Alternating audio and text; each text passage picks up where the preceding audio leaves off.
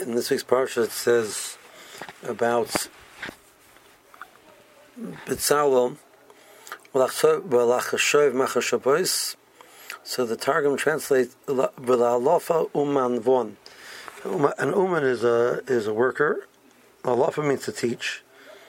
So the process of teaching, the pasuk of verse 2 is alofa uman von. It's interesting that the Targum does this because the pasuk continues, says ulaharos nasan b'li boy, which the haras means really to teach others. But you see, on Kaponim, you see from the Targum that he understands the idea of B'lach Shem Machshavos. The question is, what were these thoughts that B'Tzalel was doing? It already says that he knew how to do these different types of crafts. So what were the machshavos that he had to picture? What were the machshavos that he had to think about? He had to think about presentation. So when you're doing it for yourself, included in the ability to say that you're a tremendous craftsman is that you already have a way to picture it and understand what steps to do, etc. So it must mean that we're talking about that he can make the idea of calculations and figuring things out, understanding what is the proper way to teach it to somebody else. That what steps should be taught first, what ideas need to be presented afterwards, how to present it in a way which is clear to people, how to understand what questions they might have and address them. So that's Lachshav. He had many thoughts when he was teaching.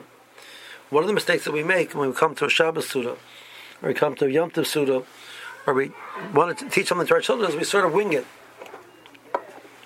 So winging it, besides we know the material very well, we know exactly what we want to say, etc. We know exactly what we want to say, but we don't always necessarily stop and think, what are the steps that we need to hear beforehand? What are we missing? What's not clear? That would be much clearer if I would understand that beforehand.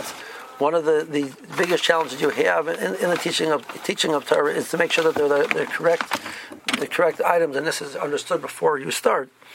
If I understand A and B, then C makes a lot of sense. If I don't know B, even though I expect to see very clearly, there's something missing. What is the appropriate level that a child can hear at this point in his life? The C is maybe too complicated. I can just teach him A and B, and at some point later on I can fill in C. I could present C in a very simplistic way, and weigh the balances, the value of it. Is it worth it to present it now at a lesser level of understanding, which will then get stuck in the person's head to some extent, or wait till later? So chinuch takes time. So Chofetz Chaim writes a fascinating thing. He says that above and beyond, then of course we have to know what are the issues we're grappling with. Where do you want to put your stress?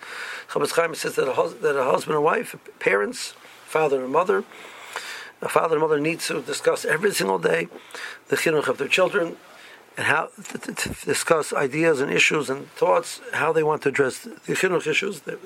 In his time, there was tremendous amounts of the challenges, ideological challenges, coming to undermine Torah chinuch, and the schools were not, especially for the girls, the schools were non-existent, or they were just beginning. Not enough of them learning how to do things. So this is a comment that every single day that they shouldn't discuss what are the issues and how to address them, what's realistic to address, what's not realistic to address. And this is something which is a comment. He says a person should spend with a husband should spend with his wife, a father and a mother should be discussing this every single day for at least 45 minutes. So maybe nowadays our situation is not as dire. Maybe it is. Maybe we really realize, but that the process of chinuch is something which takes thought.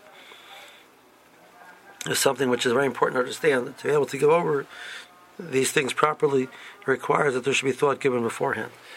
Have a good Shabbos.